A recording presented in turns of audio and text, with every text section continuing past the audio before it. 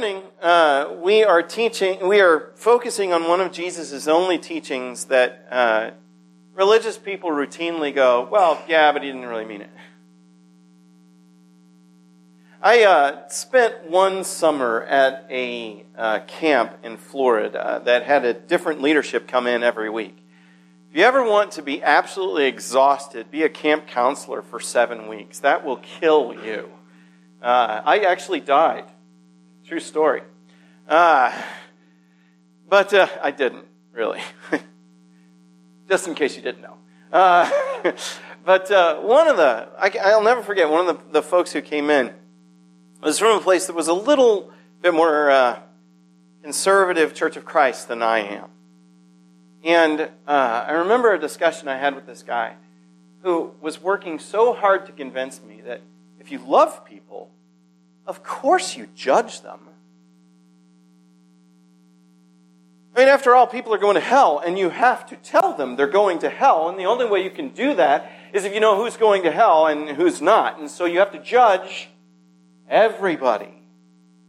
And the more loving you are, the more you're going to judge. That's what you're supposed to do. Good Christians judge. And in fact, he had identified the primary problem in the church today is that people are not judgmental enough. I kid you not. I had this conversation. You know, he's like, yeah, well, I routinely tell people they're going to hell.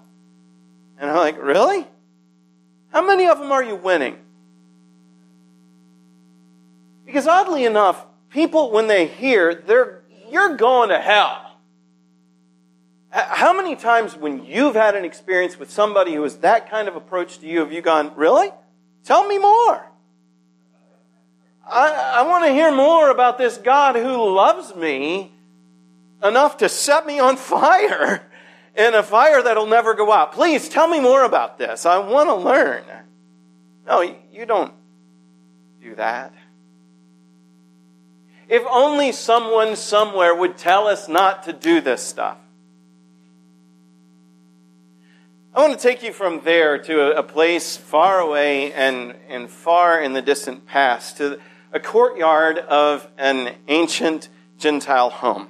There are probably somewhere between 60 and 100 people sitting there, and the most unlikely person is the one sitting there talking, because he doesn't want to be there.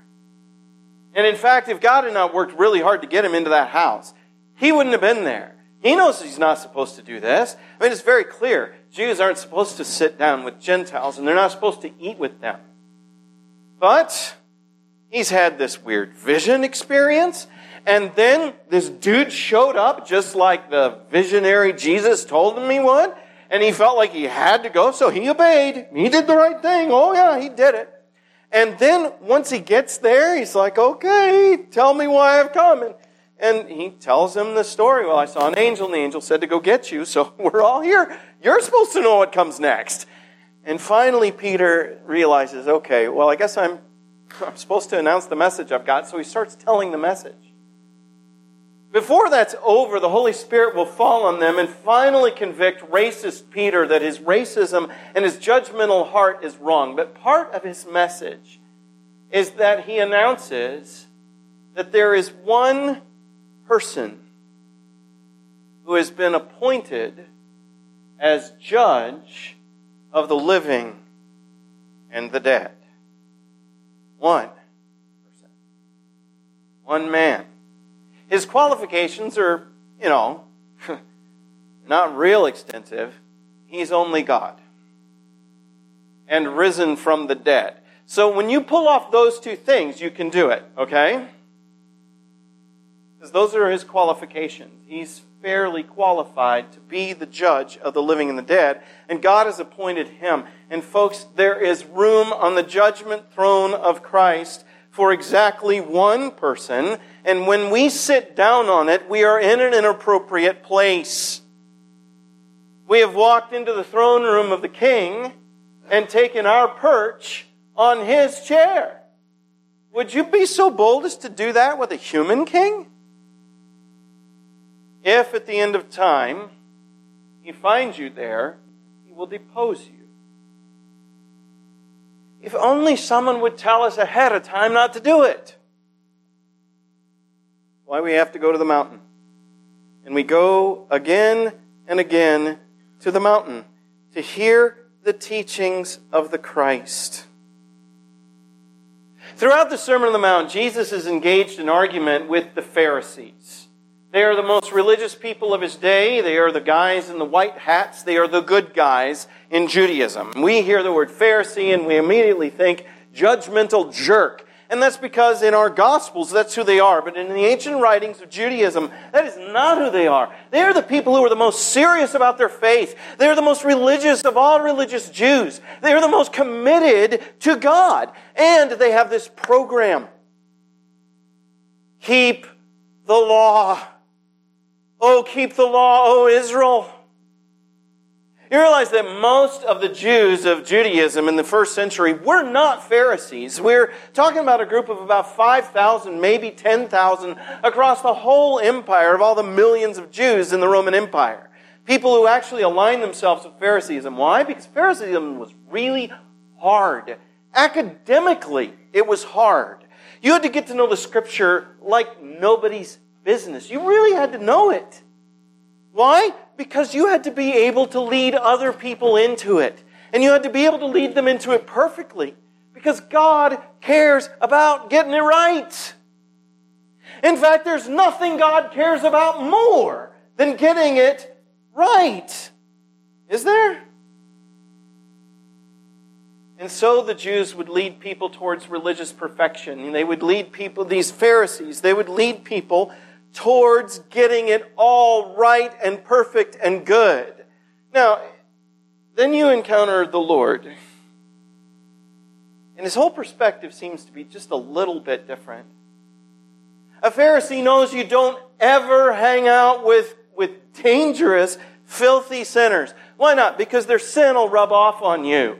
You don't spend time with them. They're dangerous. They're filthy. They're getting it wrong. And yet, the Lord somehow goes and eats with them all the time. Is why he's unacceptable as Lord to so many of the Pharisees. And the Lord seems to care about something other than getting it right. At least is the primary thing. Now, it's not getting it wrong, obviously. I mean, the Lord is not about, hey, make sure that you're wrong as often as you can. No, obviously, being as well versed in knowledge of the Lord is very important. But it seems the Lord seems to value love above just about everything else, doesn't he? The Pharisee program was, when we get it right, then God will come. When most of Israel, or better yet, all of Israel, finally keeps the covenant the way we're supposed to, and when we finally get it right, then the Lord will come, the day of the Lord will fall upon us. So the big job of the Pharisee was to go out to the heathen backslidden Jew, the people who aren't getting it right, who aren't right about everything. And their big job, their big task, their reason for existing was to judge them and teach them. Now, obviously, that doesn't make for a very agreeable human being. When you encounter the person who is a religious person, you've run into this, haven't you? How do you feel about that when you come into touch with that? Is it a good experience for you? You think God, when God runs into a person like that and he watches them treat somebody else who has problems and needs something worked out in their life, could really use the help of God. When it's that person who's God's representative, do you think he sits there going, good deal, set them straight. Yeah, tell them. Nope.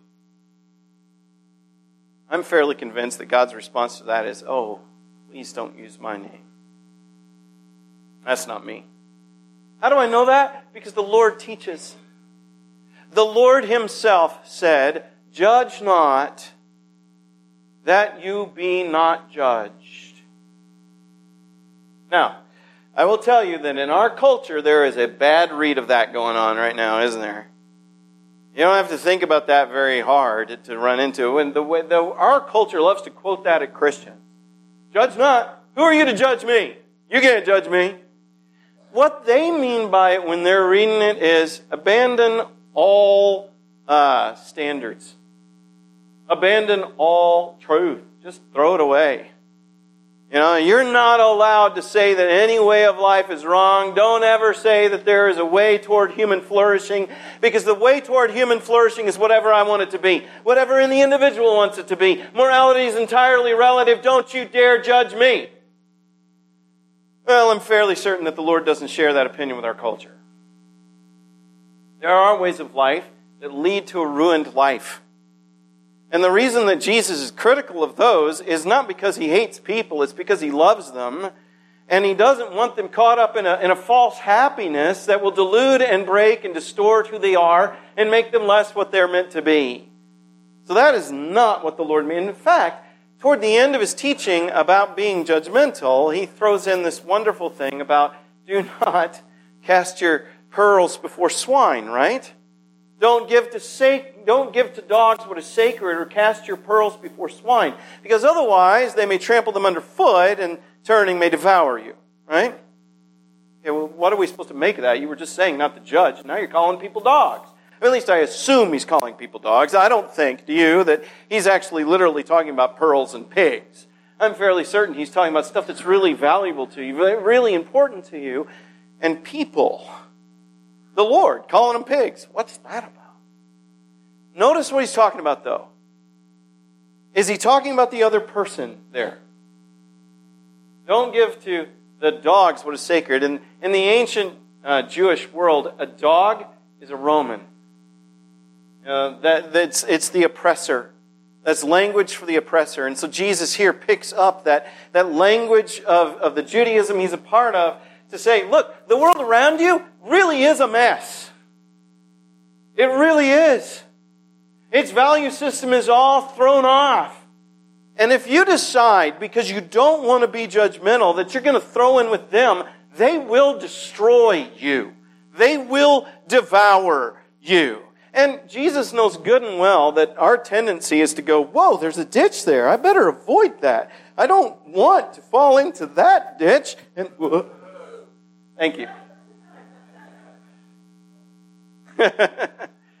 That's our tendency, right? So we get rid of judging by getting rid of standards, and that's insanity. Okay? So Jesus is not calling us to that. Scared you, didn't I? Yeah. Yeah, no, he's not calling us to walk backwards into the other ditch. He's saying, look, yeah, the way of God is the way of God. Live in the way of God. But incidentally, it does not involve this. Judge not. Just don't do that. Being a judgmental person is a totally irrational behavior. It isn't reason-based.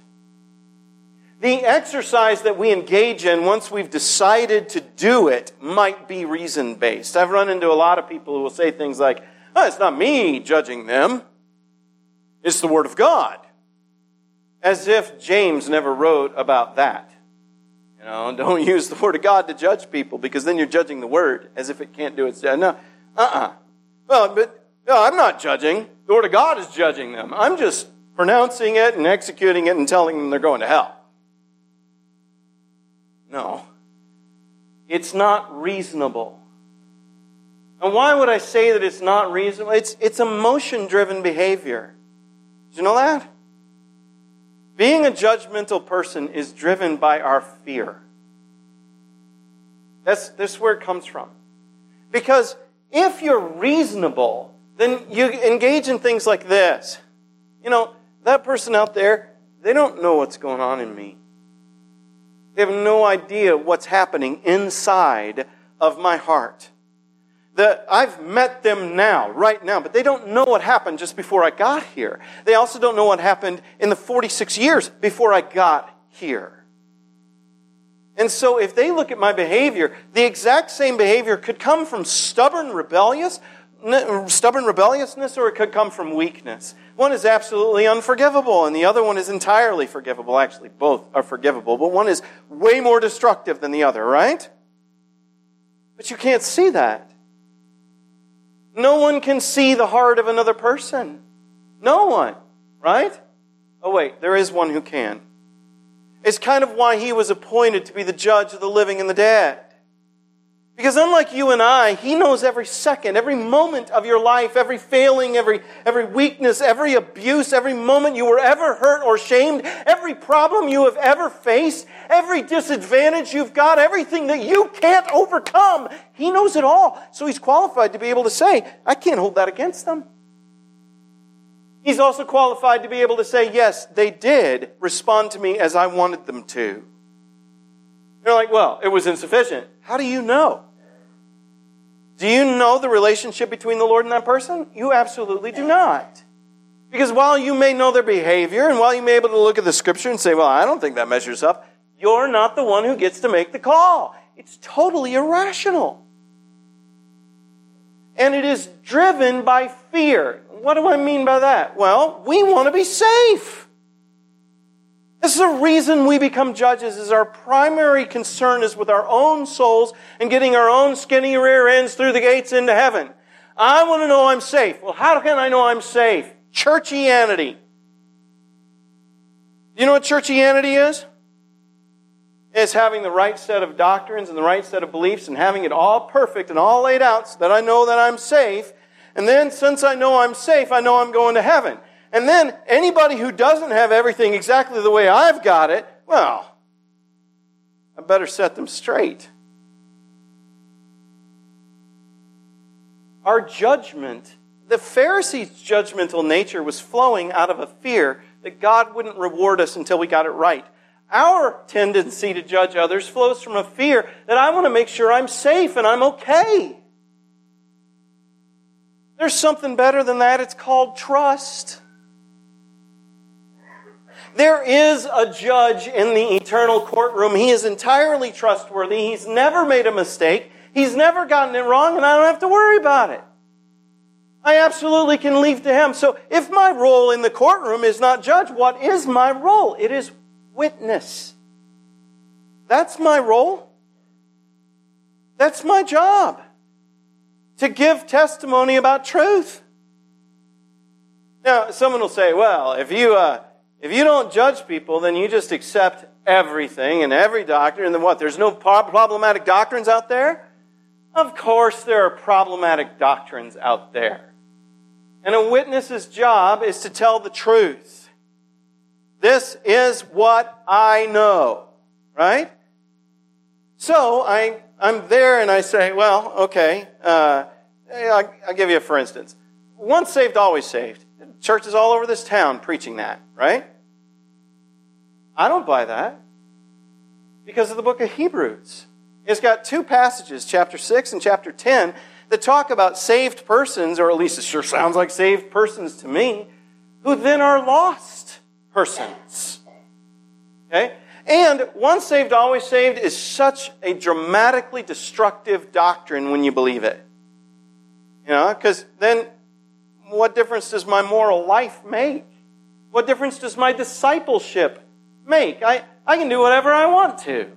You know, because when I was 10, I had a warm feeling in my heart, and I believed the right doctrines. Therefore, I'm going to heaven. Therefore, I'll do whatever I want. Thank you very much. And I may destroy 100 lives around me because I've bought into this idea that I can't possibly lost, and suddenly I stopped working on it. Okay? I think that's heresy. I think that is destructive. Well, there are people who believe that. Are they going to hell? Not my call. Judge not. My task is to say, I don't believe that, and here's why. And then leave into the hands of Jesus Christ, who is wise enough to know whether I was very convincing. Who is wise enough to know how to sort all that out. I just leave it in the Lord's hands. Now, what So it's irrational. Why teach against it? It is so destructive to our Christian lives. You can get so much else in the Sermon on the Mount right. You get this wrong, you tear yourself up. You become monstrous because of it. Because you are denying the sovereignty of God and you are rejecting the ways of love, which is what the whole thing is leading us to. His goal, the pinnacle of his ethic, is love your enemy and pray for those who persecute you. And when we become judges, how love do they experience from us? How much love? That's not what we're made to be. Now, again, this doesn't mean just throw away all the standards. If I do that, I'm putting myself in danger of the world around me. It'll destroy me. But if I want to be helpful for anybody, I have got to put this thing down. First of all, if I want to save my own soul, if I want to see myself in a good place, I've got to put down this behavior of judging and just take up love. Because the first thing he says is, judge not that you be not judged. Folks, who is it that's saying that? The one appointed to be the judge of the living and the dead. He's the one saying that. So I'm putting myself into a behavior of disobedience to the judge. Have you ever seen anybody live in contempt of court? You know, they go into the courtroom and they just treat the judge with absolute contempt. Maybe they swear at him. How does that go? You want to spend the night in jail, there's your pathway. Well, this is the judge of the living and the dead. Do you really want to treat him with contempt? He said not to do this. Maybe we should not do this. Judge not, because it's a warning. I will judge. Not only that, the world around us judges us too. If you become a judgmental person, they're like, I don't want anything to do with that faith. Look what monsters it makes of them. And they're judging us. You know? And then he says, with the judgment you judge, you will be judged. The measure you give will be the measure you get. Realize again, this is the judge of the living and the dead saying that. So he's saying, you set the bar. I'll go with it. You want doctrinal perfection as your bar? You got to get everything right? You're judging that person because of their doctrinal imperfection? Well, you better have everything right, buddy. And I mean everything, because if that's your baseline, if someone's going to go to hell because of some minor misunderstanding of the Scriptures, guess what? Don't sleep anymore. Your job is now to read the Bible for the rest of your days. Because you got to get it perfect. Because the Lord said, wherever you set it, I'm setting it. That's fine if that's what you want to do. Isn't it better not to do this? So for the sake of your own soul, don't judge. It's dangerous. But also, do you want to be helpful to somebody else? You want to help your brother? You want to help your friend come to know the gospel? I'm telling you, this will get in your way, period. Absolutely. So his next thing is this wonderful little funny comedy bit about a log sticking out of someone's eye. Why don't you say to your brother, here, let me help you get this speck out of your eye. And well, there's a log in your own eye. You hypocrite. First remove the log from your eye, and then you will see clearly to help your brother remove the speck from his eye. You know, I think I've told this story before. When I was in college, I was a theater major. I was cutting a pipe on a bandsaw.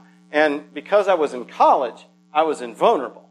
And so, you know, because of my invulnerability, I didn't need safety glasses. So I was cutting that piece of metal pipe on that bandsaw, and a splinter flew off of that thing into my eye. And that thing was like white hot when it went in there. And so now it's stuck in my eye, and it's sticking out. So when my eyelid closes, it's scraping on the splinter, you know. It was dreamy. I mean, really everything I thought it could be. And, highly recommended. So they took me immediately to an ophthalmologist who, you know, put that numbing agent into my eye. And I was like, yeah, really, all of my kingdom is now yours. You know, whatever you want. And then he grabbed a pair of tweezers. And first he grabbed this weird contraption with a spring that opens. And he put that thing in my eyelid so that my eye is held open like Clockwork Orange, right? And then he grabs a pair of tweezers, and he's coming at my eye. You know what I use my eye for? Looking at things. Right? And so now I've got this pair of tweezers coming down at my eye, to my eye. I didn't know just how strong these things are. I'm pretty sure I could pick up a truck with my eyelid, because it was trying so hard to close. And he got it out. It was, no problem for him. I didn't enjoy it much, But I'll tell you what, if that man had the stump of a tree sticking out of his face when he's trying to do that particular thing, how close to me is he getting? I mean, no way, man. In fact, not only did he have nothing obstructing his vision, but he had put on these glasses with these little circles. I mean, he really did look like Dr. Strangelove as he's coming at my eye. Why? So he could see clearly. That log that Jesus is talking about is our lack of love as we judge, because it is incredibly, incredibly, incredibly hard to both love somebody and judge somebody at the same time. Jesus can do it. Most of the rest of us are not quite as spiritually advanced as Jesus. This is super advanced spirituality. And generally speaking, when we love somebody, when we judge somebody, we begin to despise them. And when we love somebody, we begin to forgive them. And in fact, we don't get either one of them right. If you love somebody, if it's your kid and they commit murder, you don't want them punished, even though maybe they ought to be. So you don't judge very well when love is involved. And you don't love very well when judging is involved. Because if they're a fairly decent person that God wants, and you're judging them, how are you drawing near? You say, just stop it. Stop it.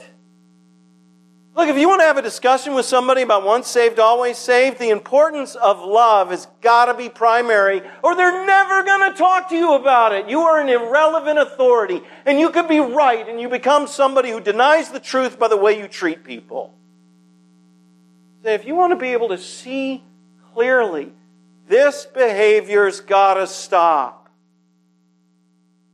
So what do I replace it with? Well, think about the people that you know who actually obey this. Have you ever met people who obey this, who get it right? They really get it right. You'll note that for one thing, they are still able to discuss theology with you at a very deep level. Because not judging doesn't mean not believing truth. Okay? It doesn't mean that. It means obeying Jesus, which means you have to believe truth. You're not going to be able to obey Jesus unless you believe truth.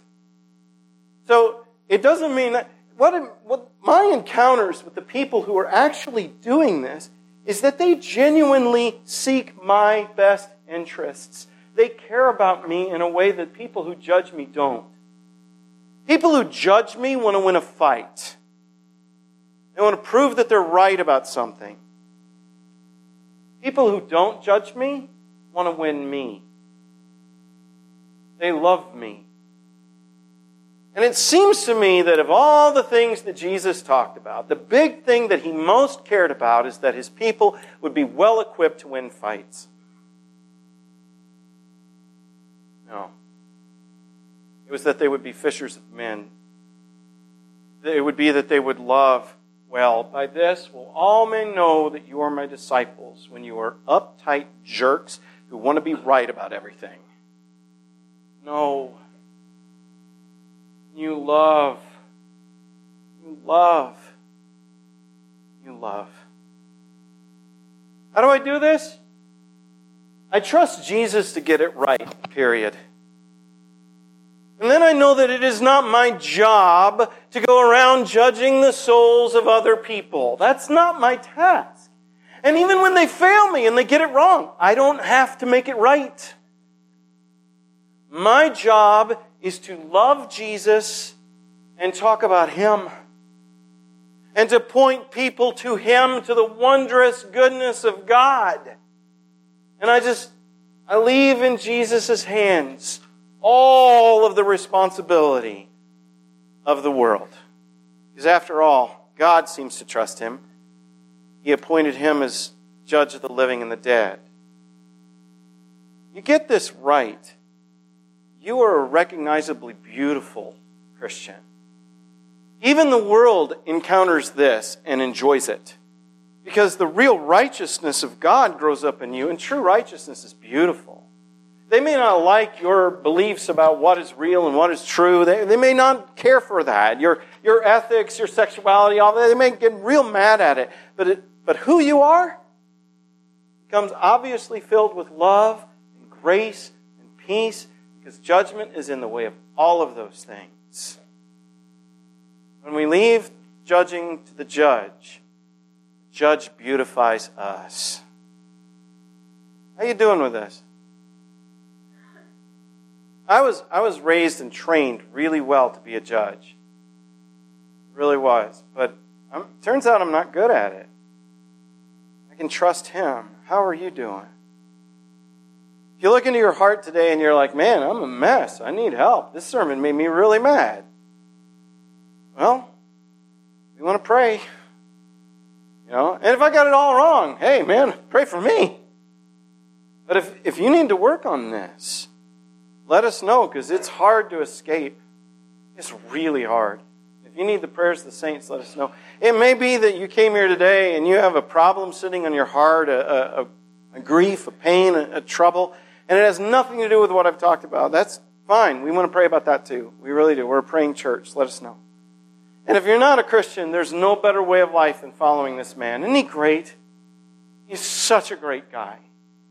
Following and obeying Jesus makes for the best way of life that there is. So if you're not doing it yet, there's room right here. If this morning you're subject to the invitation of God, why don't you come right now while we stand and sing? Just as I am without one